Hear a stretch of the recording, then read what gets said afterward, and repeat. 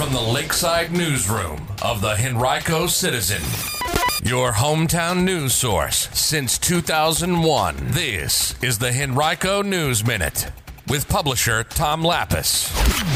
An update on education bills in the General Assembly and a traffic alert on I-95. We'll tell you about those stories and more in today's Henrico News Minute. It's Thursday, February 22nd, 2024, and it's brought to you today by My Empanada. And now for the news. 8 state lawmakers from Henrico County introduced a total of 28 bills involving education in this year's General Assembly session.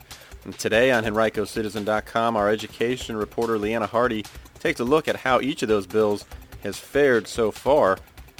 Among the bills that made it out of committee are those that would ban college legacy admissions, promote safer gun storage around minors, and implement more restorative disciplinary practices in schools. One bill that has passed both the House and the Senate would ban public colleges and universities in the state from providing special treatment to applicants related to alumni or donors. It was introduced by Senator Schuyler Van Valkenburg of Henrico in the Senate and Delegate Dan Helmer in the House. The bill received unanimous approval from both chambers and is expected to be signed by Governor Glenn Youngkin. And a traffic alert if you're traveling I-95 near Brook Road tonight or tomorrow morning. VDOT is preparing to install new overhead signage there. That process will prompt overnight double lane closures and occasional slow rolls. That'll take place between 9 p.m. tonight and 6 a.m. tomorrow morning at mile marker 80. You should expect delays of at least 15 minutes each hour during the process. Well, the new Economy Workforce Credential Grant Program, a performance-based means of funding non-credit workforce training in Virginia, has seen about a 9% increase in student enrollment during the recent fiscal year, reaching an all-time high, according to a report published by the State Council of Higher Education for Virginia.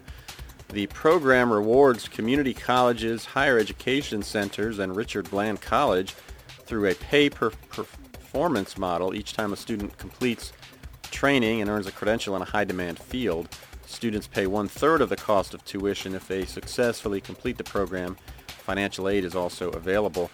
During the 2023 fiscal year, almost 13,500 people enrolled in the program.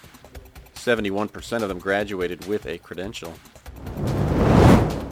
A bill that would increase Virginia's minimum wage from $12 an hour to $13.50 an hour beginning January 1st, 2025, and then to $15 an hour a year later is making progress in the Virginia State Senate after narrowly passing the House of Delegates 51 to 49. Nationally, 18 states have a minimum wage greater than Virginia, where it's currently $12 an hour. California's minimum is $16 an hour, and in Washington, D.C., it's $17 an hour.